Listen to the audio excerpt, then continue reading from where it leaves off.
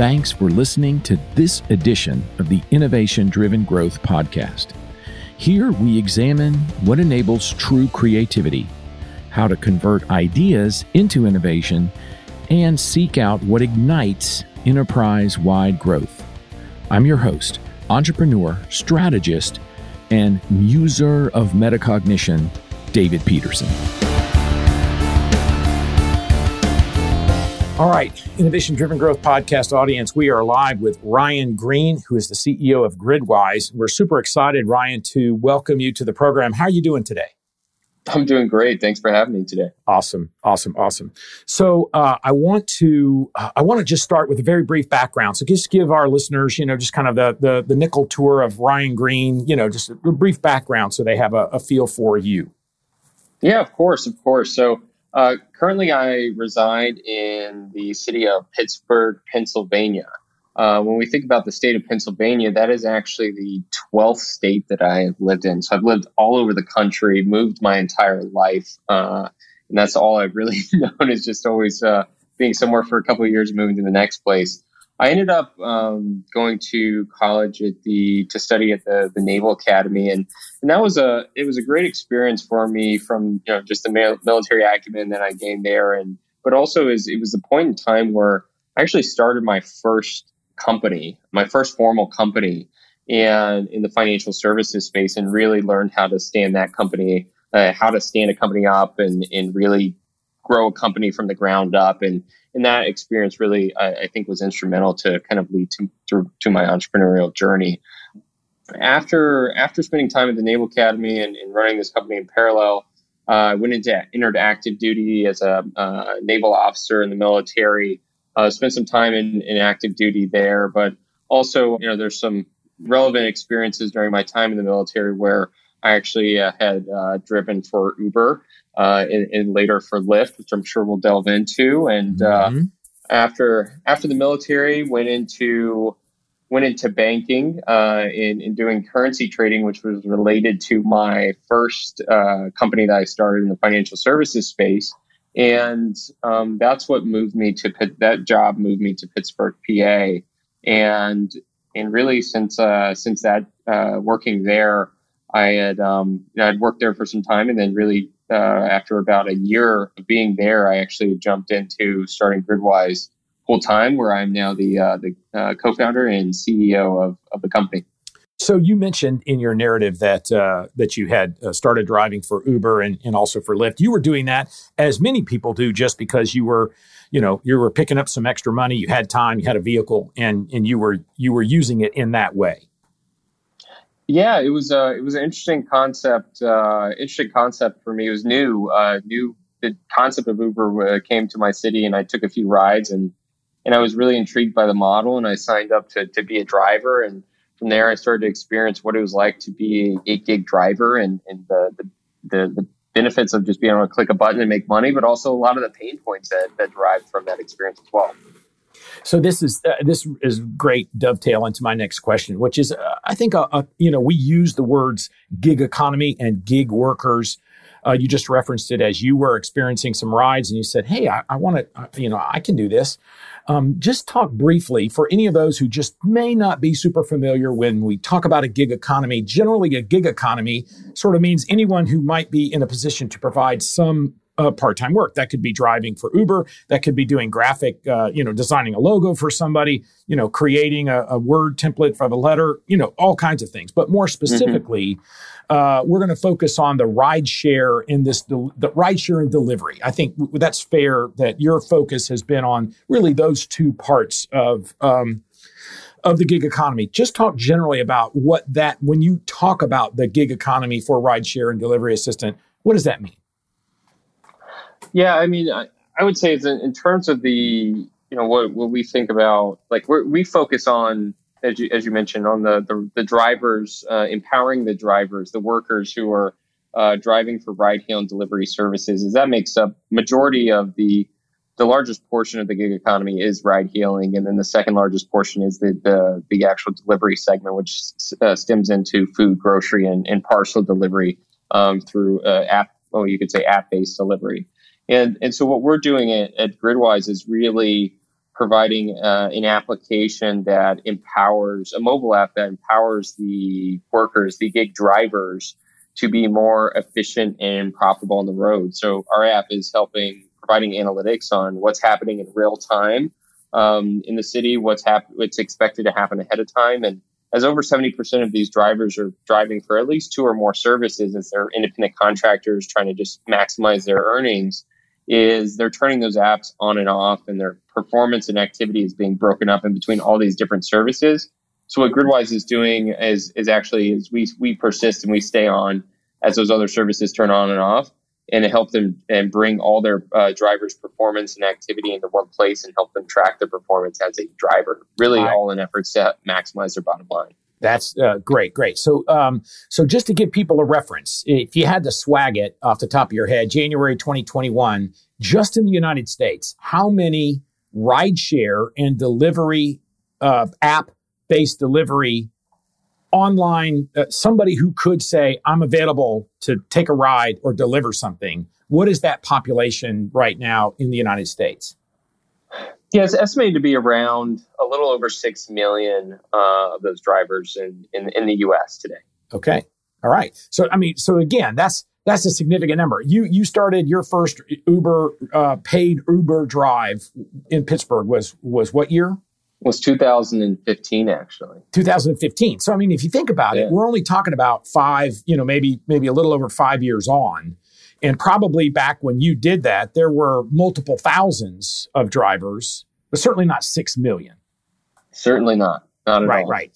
So now let's do this. Let's combine those two things. Here's 6 million drivers. They have multiple different, because it's not just, everyone kind of thinks of Uber and Lyft, but there's actually, I think, 4 or 5 other similar types. Maybe they don't get the same the marketing or the same lexicon in everyone's thinking as Ride and Lyft, but there's a lot more than just 2 rideshare options, and there's dozens and dozens of app-based delivery options. Mm-hmm. So somebody who's in their car and saying, I can take somebody somewhere, or I can take something to somebody, has a bunch of different apps that they may be interacting with. And now I'm hearing what you're saying is we're going to ride around or sort of encircle all of that to give you information that's going to help you be more effective, more efficient, more profitable as a gig worker. Exactly. We at Gridwise bring it all into one place for you. All right. So I want to talk about Gridwise, but now I think is the perfect time to say, all right, Ryan, you drove for Uber and you drove for Lyft. Now you're CEO of Gridwise. Tell me that story. Tell me how you saw what was happening. Certainly you started thinking about this or working on this well before there were 6 million drivers. What did you experience? Where did this intersect where you said, here's a problem and Ryan Green is going to fix it, and then we'll talk about how you fixed it? Yeah, the initial perspective had come from my firsthand experience as a driver. I wouldn't say the idea for Gridwise didn't come from that experience right away, and it came a little bit later. But as I was actually going out of the road, and I had signed up to drive for Uber, I soon realized that as soon as I hit the road, I felt like I was kind of just driving blind. I was trying to position myself to where there could be, I could get a ride the fastest and not spend time waiting around for a ride. And I apologize for interrupting, but you mean literally position yourself. Should I be at the corner of 5th and Lindsay, or where do I need to be to give me the best chance to get a ride? Exactly. Yeah. So I'm trying to understand, do I need to go and wait at the airport? Should I spend time waiting at the airport lot? Should I be downtown at this time? Should I be, what part of the city should I be at to be most lucrative at this time? And so you ask yourself that quite a bit. You get taken around the city, all over the city and outside of the city from passengers. You don't know where you're going to be taken. And so if you get taken to the suburbs, you're going to ask yourself, all right, well, do I stay here in the suburbs? Do I go back to the city? Do I go to the airport? What's my next move?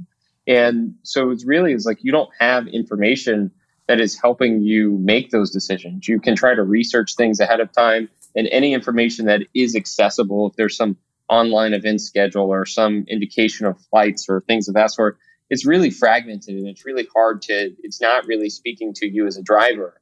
And so part of it was that, but it was also just the planning ahead. It's just understanding is if I'm at home and I have a little bit of time in my hands to go out and drive, my question is like, all right, well, I have the opportunity cost of a few options here. I either do something else or I go out and drive, and but I want to go out and drive if it's actually going to be worth it for me.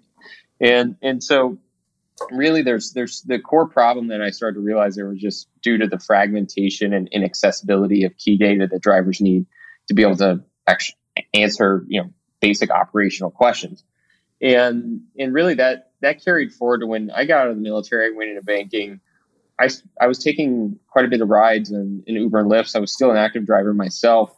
And I started to hear drivers complain about a lot of the same pain points that I had experienced firsthand. And that's where the light bulb lit up. And I saw this like, wow, there's something here, and I need to go out and validate it. I need to go out and prove out that there's a need for consolidated information and analytics in one place that can help drivers make decisions that help improve their bottom line.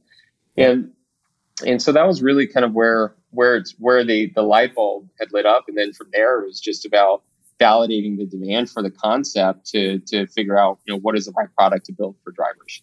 Nice. And if I could literally just diverge for a minute, you gave us kind of the brief history, but I'm just curious as I talk with people who are entrepreneurs, who start companies, and this is obviously a great company, but it's not your first one, right? So you talked about that you had started something while you were even yet at the Naval Academy. When you were growing up, like literally like 10, 12 years old, were you the kind of kid who had a paper route, mowed lawns? Were you an entrepreneurial kid? Even back in the early days, did you have a lot of part-time jobs? I'm just kind of curious about that, how that correlates to future, entrepreneurship.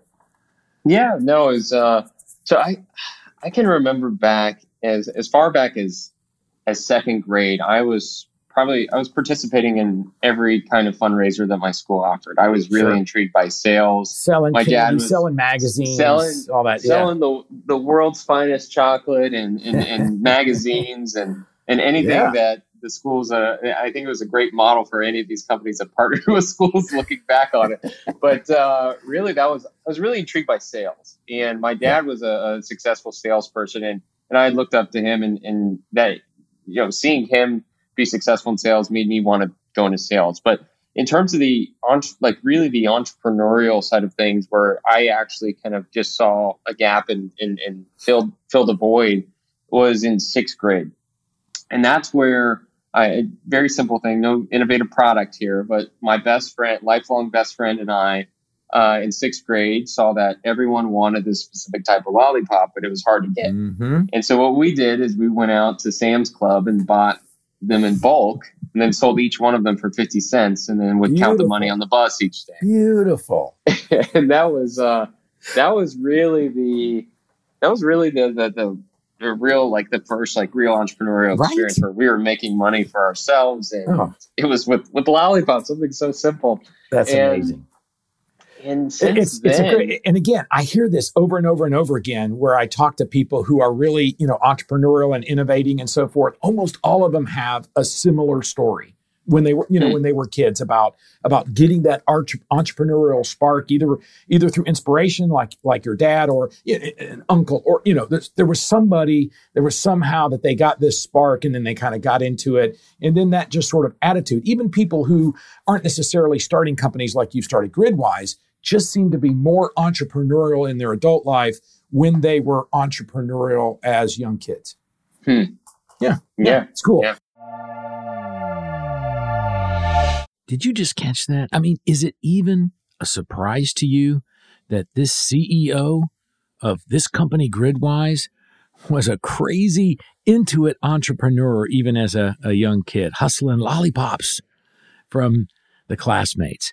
I think I hear this over and over and over again, and it's true for my own life that my innovation drive, my entrepreneurial spark was nurtured at a very young age. So if you're listening to this podcast and you're saying, well, I don't know how much I really care about rideshare and whatnot, but maybe you're a parent, maybe you're an aunt or an uncle, maybe you're in a position of influence over other young people. What's the one thing you could do? What's the one thing that you could do that might help a young person become tremendously successful later in life is instill in them the spirit of entrepreneurship.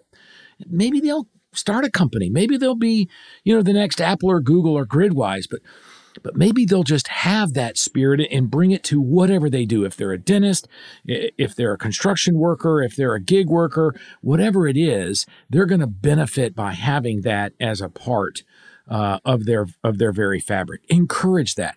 Employers, if you're in a position where you're going to interview somebody and you're trying to decide, here's 3 candidates, they all pretty much have a very similar resume. I don't really see a whole lot difference between them. Maybe add a new question to your interview process and ask them about their level of entrepreneurship as young people. Now, if I have 3 candidates and they're all essentially the same relative to all of the standard things that we ask in these interviews, I'm going to choose the one who showed at an early age that level of spirit, that level of entrepreneurship. Because I think at the end of the day, especially when the chips are down or things might be a little tough, or you need somebody to be really creative and innovative, it's going to be that man or woman who's going to come through for you. Just, I think that's a tidbit worth taking away. You have this idea, okay, I'm hearing all these complaints from these workers. I'm not just knowing about it because I'm hearing them tell me. I've experienced it myself. I've been in their shoes, right? You're thinking, okay, so here's what we can do. We're gonna build this app and so forth. So did you sit down and literally write out a very detailed, set of business specs of what this is going to do? Did you grab a couple of people and sort of create a 0.5 version, not even a 1.0 version, right? But, did you just sort of get some modeling clay out and start, forming it or whatever? What was the process? What was the process that you went through and said, here's the features that we need in order for this to be viable as something that these rideshare delivery folks would want in a version 1? Yeah, so I think that last part was really critical in my thinking, was just related to, I needed to figure out, what do drivers want? What is the right product to build for them? What are the right bells and whistles or features to have? And the mistake that I had made in my first company, the financial services space, one of the many mistakes that I made was not going through that customer development the same way. And we stood up a product, we had customers, but we ended up getting caught up in building too much product and for a long period of time without developing our customers. So from the battle scars and learning lessons of that company kind of informed the process and the way that I went about validating for Gridwise. So what I ended up doing is, soon after having that idea, research the market, assess what the market opportunity is, how many drivers are, things of that sort, and what the monetization models could be. But to prove out the valid demand from the actual drivers, I created, I think it was a Thanksgiving weekend, I created this website that essentially portrayed what Gridwise what I thought the initial version could be, or the direction of it. And it was really focused it was really speaking to the ride-hail drivers, the rideshare drivers. And it was focused on aggregation of events and event calendars and some other features associated with that. And it was like, we aggregate this all in one place for drivers and have all these other features related to demand that we show you, and heat maps and calendars, and et cetera. And so that landing page, there was obviously no product, but that landing page, what people would do is they would sign up on that page, and that page was A/B tested into 2 different versions, and then they'd go to an A/B tested pricing page, and I'd see what were drivers. I wasn't looking to charge right away, but I was just trying to figure out what is most important for them based off of pricing, and then after they clicked their package for pricing, they went to a success page, and that success page said, "Hey, sorry, unfortunately we're in development, but if you're a committed driver, fill out this survey." And so what drivers did is, what I did to get the word out, is I found Facebook groups to be really successful and free. And so I went to Facebook groups. There's hundreds of driver Facebook groups across the country now. There's many of them then too. And I pushed this out into Facebook groups. I said, hey, I don't know if you've heard about this, but I used OptiDrive, was what it was called at that time, this last week, and I made much more money by using this, and pretended that I was using this product. And I had 500 people sign up in a week and a half, and 100 people fill out this survey where they spilled their guts on their problems, their proposed solutions, their strategies, their personal preferences for driving. It's so much information that helped really validate the pain points and really just helped me see a lot of things I wasn't thinking about that really started to steer the direction of where the product would go in its first version. Nice. And so did you bring people in and say, okay, now I'm going to put the team together and we're going to go build this app? Or did you say, I know what I need built. There are a zillion, third-party companies that will build apps to spec. I don't need to actually build this myself. I just need to know what I want to build, and then I'll go outsource it. What was that decision process like for you? Yeah, it was. So in parallel with that validation process is I wanted to have, a partner who's on board, who balanced out my skill sets. My skill sets were more on the business side of the Dave Loy, and I needed a partner who brought the technical skill set and acumen. And so I was just really, I was new to Pittsburgh. I was going out and just trying to network and make sure that everyone knew that Ryan Green was looking for a technical co-founder. And so that's what I did. And I ended up just being, blessed and lucky to find the co-founder, Brian Finnemore, who's a co-founder and CTO of the company today. And really, as early on in that validation period as Brian had come on and we had joined forces, he was still at another job while I was in banking, and we decided to apply to a startup accelerator, and we got accepted, got an initial investment, and that was a catalyst that allowed us both to leave our jobs while still supporting our family and go into Gridwise full time. Nice.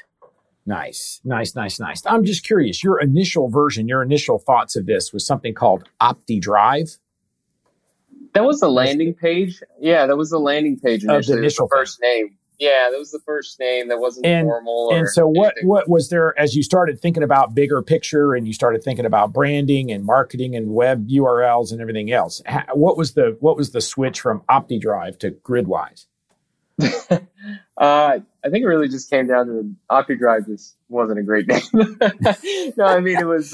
somebody could be like, hey, it's a USB, it's a removable hard disk. It could be anything. Exactly. But it was just a weekend name to kind of go towards the experiment that was real quick. But, we had spent quite a bit of time thinking through the name, whiteboarding that out, as you'd see in any kind of cliche montage of a movie or Silicon Valley show or something. But we ended up coming up with the name of Gridwise. It would just fit exactly what we were doing. I think it's, because, you think of gig-wise, right? But I think Gridwise makes sense, and I like it. All right, I'm going to give you a chance to give your ultimate sales pitch here on Gridwise. So I'm a driver. I drive for multiple ride shares, and I also do food and other, like you said, food, grocery, any kind of app delivery. And I happen to run into you, and it's a big building, right? It's probably 25, 28 floors. So we actually have a good amount of time for the ride. And I share with you that I'm a driver, and you say, oh, well, have you heard about Gridwise? I say, no, tell me about it. So give me this is like the things that's going to totally turn this driver to like, oh my gosh, I have to have this app. What are you going to tell me? Yeah, I'm going to tell them that this app at its core is helping drivers boost their earnings and their profitability. And the way that it's doing that is actually providing you insight into what's happening in real time as you're driving in your city. As you're driving between all these different apps, it's actually able to tell you what your dollars per hour are, your dollars per miles, help you with your tax deduction, mileage deductions, and provide you analytics on how you're doing compared to the rest of the driver market. So really just a one-stop shop that's going to really be a utility for you, from helping you plan ahead, from helping you make real-time decisions, and helping you analyze your performance over time as you're on the road. Nice. And so you mentioned tax deduction, right? So my ears kind of perk up about that. So, because I noticed even from your website that it talked about maximizing the tax deduction, but now you've added some more color to that. So it's literally these gig workers, because they're using their own car and they're using it to make money, they're going to be saying, well, here's the income that I derived. But there's is it just like the standard deduction, like 55 cents a mile or whatever, just like anyone who files an expense report? Is that what they get to deduct for all the miles that they drive that are paid through one of those ride shares? Yeah, it's similar to same deduction. And I think now in 2021, the new one is 56 cents that they're able to deduct on their work miles. All right. Again, for somebody who drives a lot of miles, that every little half penny makes a difference. But the point is because they're doing that with so many different services, they're probably, I don't know, got some kind of little book or like just to keep track of that, because they would need the documentation, seems a bit onerous. So this is one of the things that Gridwise is doing, is literally tracking all of this and saying, hey, if you're filing quarterly taxes, here's your miles. Exactly. Yeah. So we'll help provide their estimated tax deductions. And on that point is we've seen before drivers, many of the drivers were using Gridwise. We've seen so many interesting cases where drivers had books or notepads they were keeping. They were writing down their odometer start and their odometer end, and then trying to calculate that after every drive or every week. Right. And so just all kinds of makeshift solutions out there before Gridwise was in the market. I'm trying to make money. I don't want to do math in my head. So we made it. We actually made it up to the 17th floor, and I'm intrigued. So I'm like, okay, this I get it. I see where this could help me, Ryan. But how much is this going to cost me? Yeah. So imagine that this product is helping. It's helping you make more money, and it's costing you $0. It is wait. Come on, Ryan. We know that. Hey, I'll push the emergency stop on the elevator right now and say, everybody knows there's no free ride. So I just want to make sure that I can sign up for this app. And is this one of those deals where you give me a little tiny taste of these Gridwise features, but if you want to turn on the thing that really, you got to pay, like, is it a freemium model? I just want to know the full story. Yeah, I would say the core value is free.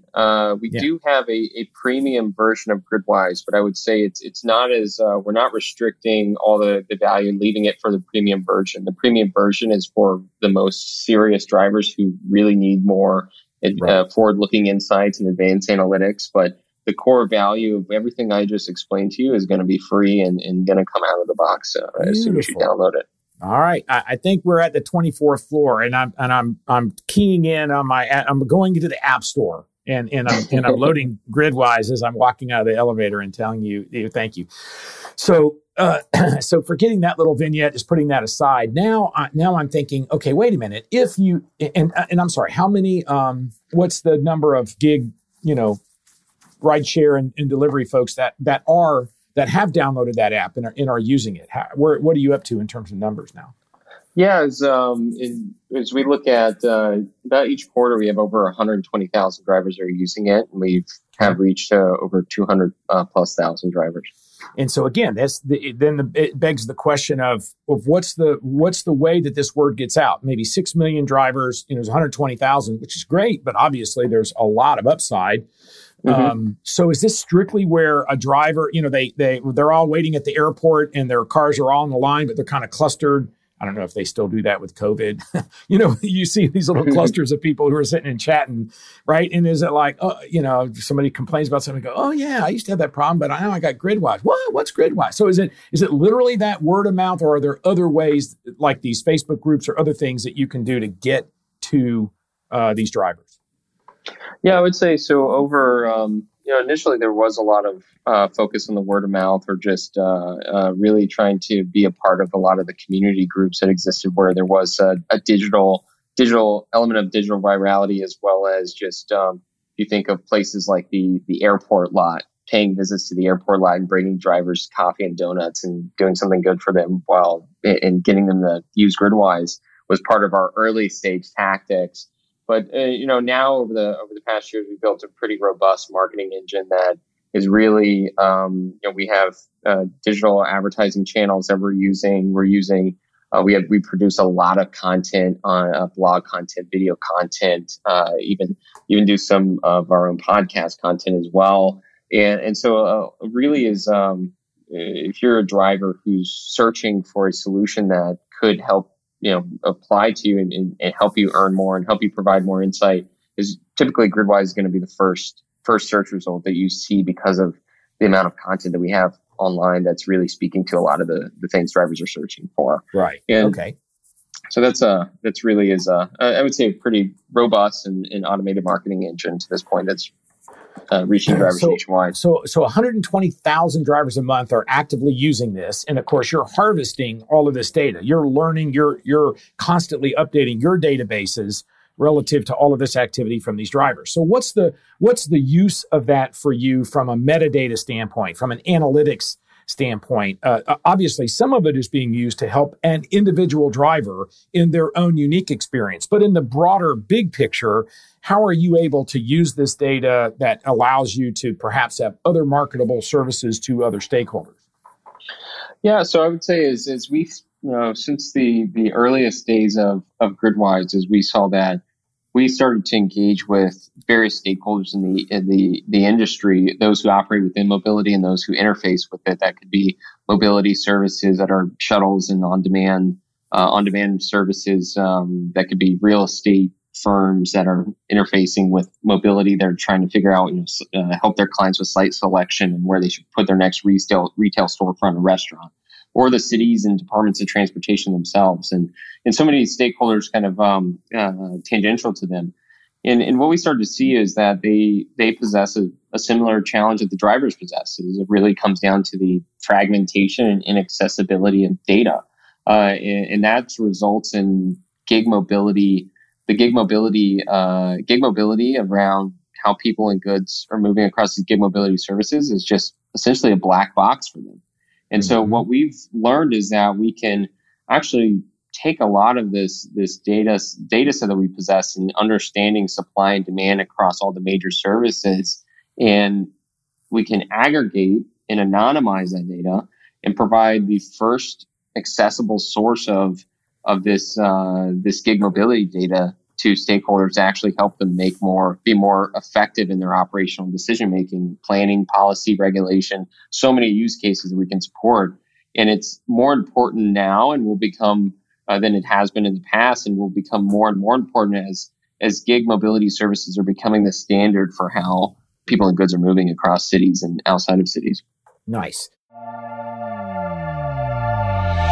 Here's another important takeaway. From the very beginning, Ryan understood that it's not just about the experience of these drivers related to rideshare and deliveries and whatnot that was going to be valuable, that the accumulated data was going to be important and very marketable to other types of entities who don't necessarily need to know what Steve Smith is driving and where his car is at a particular time. That data isn't given to another company, but the metadata, the roll-up data that allows them to plan and take advantage of those analytics becomes something very powerful. If you're listening to this podcast and you're working on an idea and you may be going down a particular path that's something that's very targeted and focused, like Ryan Green is relative to Gridwise. But keep in the back of your mind that as you're doing your design, as you're creating it, create all of the abilities for you to roll this metadata up, roll the data up and normalize it, anonymize it, and then find other stakeholders, other interested parties who may be willing to pay for that data. And so you're keeping the privacy of your users sacrosanct, and at the same time creating additional sources of revenue. It's just smart.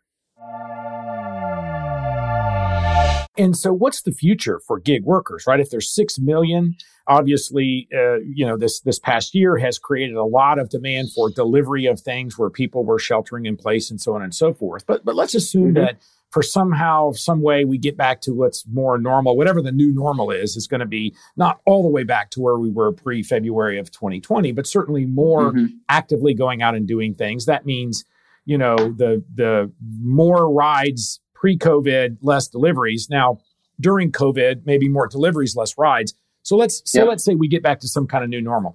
It can't just continue. I mean, have we sort of peaked out? Do we get to a point where it sort of normalizes? These are the number of drivers you need, because after you keep adding more drivers, people don't get enough work, and eventually they just get tired of not getting enough money and they drop off. And so it normalizes. Is it still going to be kind of wildly growing? Do you see it sort of leveling off, or do you see other things besides rideshare and app delivery that would continue this momentum from a driver gig economy? Yeah, well, I think as COVID has really transformed the way that we're utilizing these services. Obviously, ride-hail took a big hit because of this, and delivery is just continuing to grow at a rapid pace, and the delivery services. And so what you will see is kind of what you hinted at, is when we start to get back to this new normal and people are getting out and about and eating in restaurants and going shopping themselves, is that the delivery demand will start to go down more, as you'll see that inverse correlation with ride hail and passenger movement just increase pretty rapidly.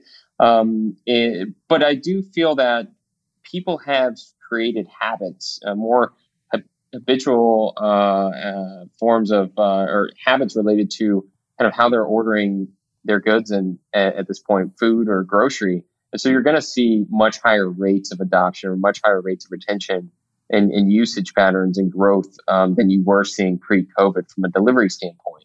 Now, when we think of ride hail, I think it's in a really interesting position of where you're going to see just fairly rapid adoption of those services at levels that were higher than they were pre-COVID, because what's going to happen is people are going to be more weary about getting into more crowded public transportation modes of transit. So people are going to be riding the buses less. They're going to be riding the subways less, and want to be more isolated. And so you're going to see more of a flock towards ride hail for some time.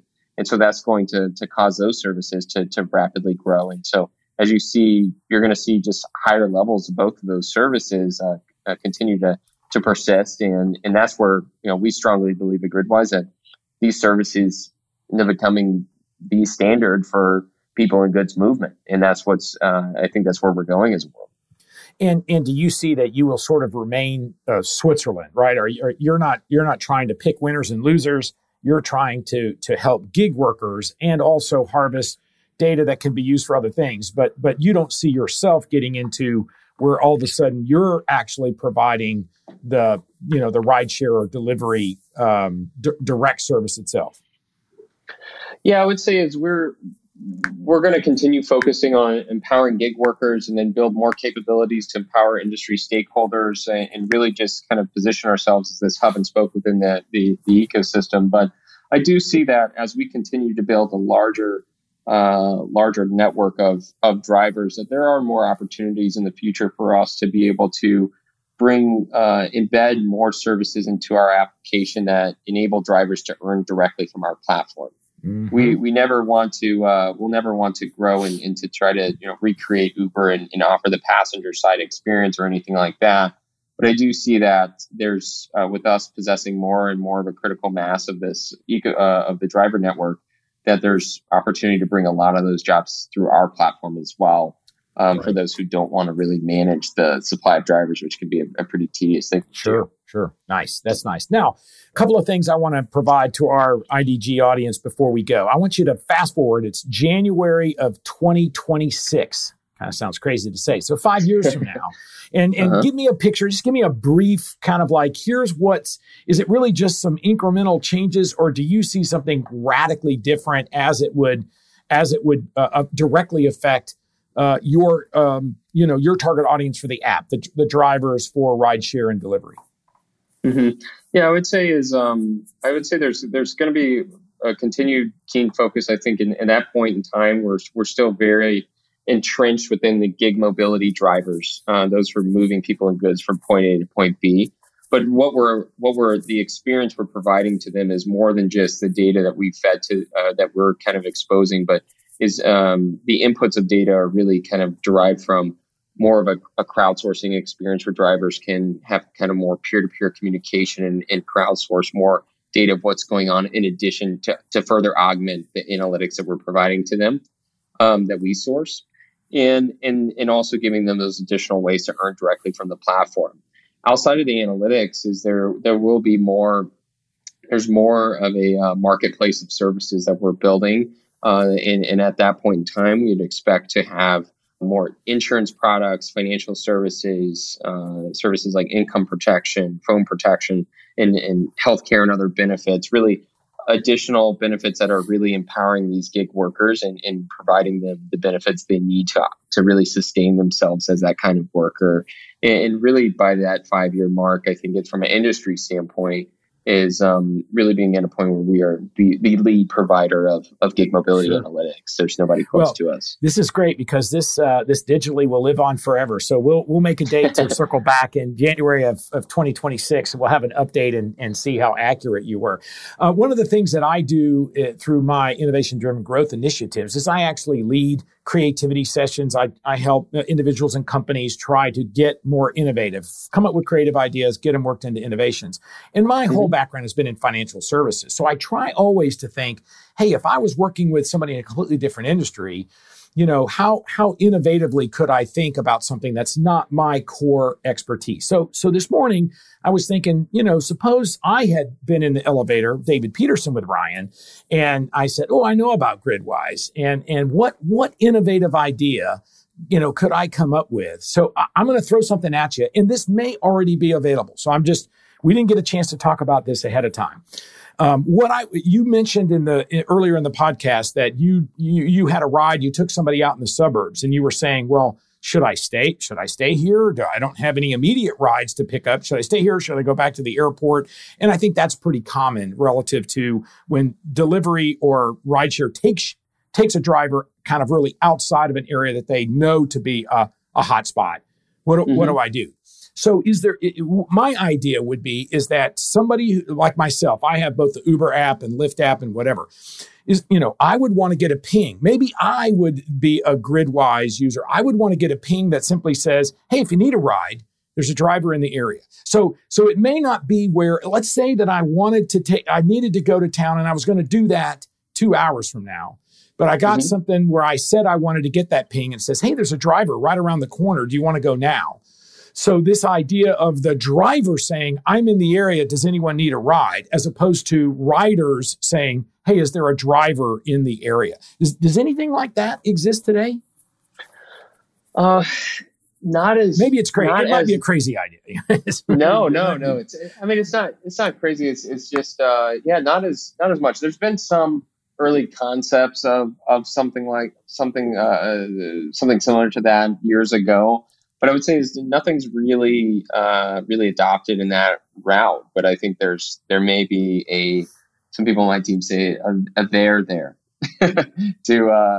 really have you're kind of really changing the way that demand, like you're kind of bringing the trying to fulfill demand from the other side. And so I think the drivers offering that and saying, hey, does anyone need a ride? I'm going this direction. There are some tools out there that have been kind of more the carpooling experience to say, hey, I'm going this direction. Does anybody else want to go with? Yeah. Exactly. Right. So there's like the Waze carpool, or there's some other carpool platforms out there that have gone that direction. But in terms of their adoption, I don't know how adopted those services have been. Well, anyway, there it is. I've given it to you. It's actually recorded, so you can forever say that, hey, David gave up that idea. He doesn't get anything for it, whatever. But to me, it's this idea of you get something started. You have an idea. You have a plan for how you want it to go, but it takes twists and turns. The marketplace, your specific customers, and how closely you're listening to them, and general innovations in the marketplace. What's going to happen 5 years from now, with mobile devices? Are we going to look back on 2021 and say, oh, do you remember when we used to actually hold a phone in our hand? Wasn't that silly, right? So, there's so many different things, that will change. And of course, companies that adapt, companies that are constantly thinking about creativity to innovation and so forth will make it. And there's plenty of stories out there of companies that were sort of laser focused on what they thought their business was or what made them successful and never really adapted, and of course, there's plenty of examples of that. Let me wrap up our interview this way. I'm going to ask you a question to think about What I really want you to do is provide some advice. Suppose you got a chance to go speak to a class of high school seniors, or maybe even college, business students who are entrepreneur in the entrepreneur track, or something like that. And you're coming in basically to talk about it. And you said, you know what? Here's what I'm going to do. I'm going to tell you what I would tell me if I could go back and talk to me before I started all this. Here's the things that I've learned.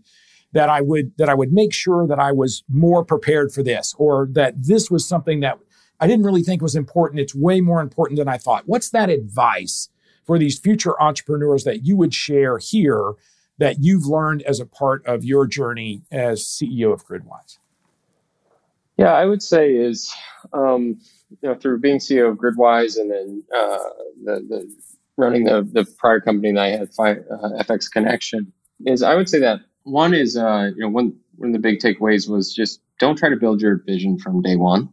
I think you see I experienced trying to do that in my first company, but I've also, I think is one of the biggest contributors to companies not succeeding is that entrepreneurs and founders are trying to come in to take their idea that's on a napkin, and the first thing they want to do is go out and build an application from day one. And they don't, they have an idea of all these bells and whistles and features to put on into the app, but they don't do enough to validate that people want that. Right.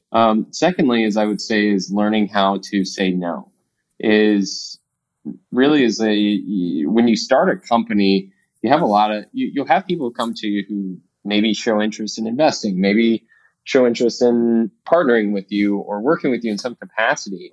But what you'll learn is that a lot of those things don't work out. They don't play out, and they may string you along for a long time. And so you really got to be focused on your goals that you set out, your mission as a company. And if those opportunities don't align with those things, then you've got to learn how to say no as quickly as possible and focus on what's the mission at hand. And then I think to tie to that, I would also add two more things. So one is when we think of focus, I think is being able to distinguish motion versus progress. Anybody can be extremely busy in one day. That it doesn't matter what your profession is, but really is the question you have to ask yourself at the end of the day is just, what did I accomplish that's moving me forward, that's moving the company forward, that's moving my team forward? And because you can end the day and then think back and say wow, what did I get done today? And so making sure that you're goal setting and that you're monitoring the right metrics and focusing on the things that matter will kind of tie into that, saying no to everything else and making sure that you're on track and doing things that progress you forward and don't just keep you busy for, each day at a time. Last thing is related to, I would say is related to mental health and just overall health and wellness is just making sure that what we like to say at the company is you sharpen the saw. And if you're tasked to go, take down a forest full of trees, you're going to have to stop and pause every once in a while and sharpen your saw. Otherwise, it's going to take you forever to do it. And so we would like to use that same principle, embody those same principles within our company, is to making sure that it's you take time off, you balance work and you have a work-life balance and do the things you need to do, because when you come back to work, you're going to be much more productive at that point in time because you've sharpened the saw than having a dull saw all the time. Nice. Truly wise. Listen, Ryan, I want to thank you very much. Ryan Green, CEO of Gridwise. You can find Gridwise at www.gridwise.io. Ryan, any other last comments, whatever, before we go? I would say is just in closing is if anybody is utilizing any rideshare services, Uber and Lyft, or ordering your food or groceries through Instacart, DoorDash, or any of those services, is be sure to tell those workers, those drivers, about Gridwise. It can help them a lot. And what ties to that is these essential workers their wages have been compressed over time. They're really doing everything they can to go out there and really make a living here. And so I think outside of telling them, in addition to telling them about Gridwise, what would really help them is just always making sure that you tip them as long as they're doing a great job. So I think those are two things that I'd like to offer for the audience. Ryan, thanks again for joining us on the Innovation Driven Growth podcast.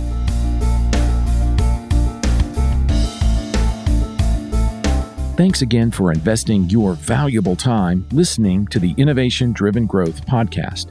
I covet your questions, comments, or critique. You can reach me at david@davidpeterson.com.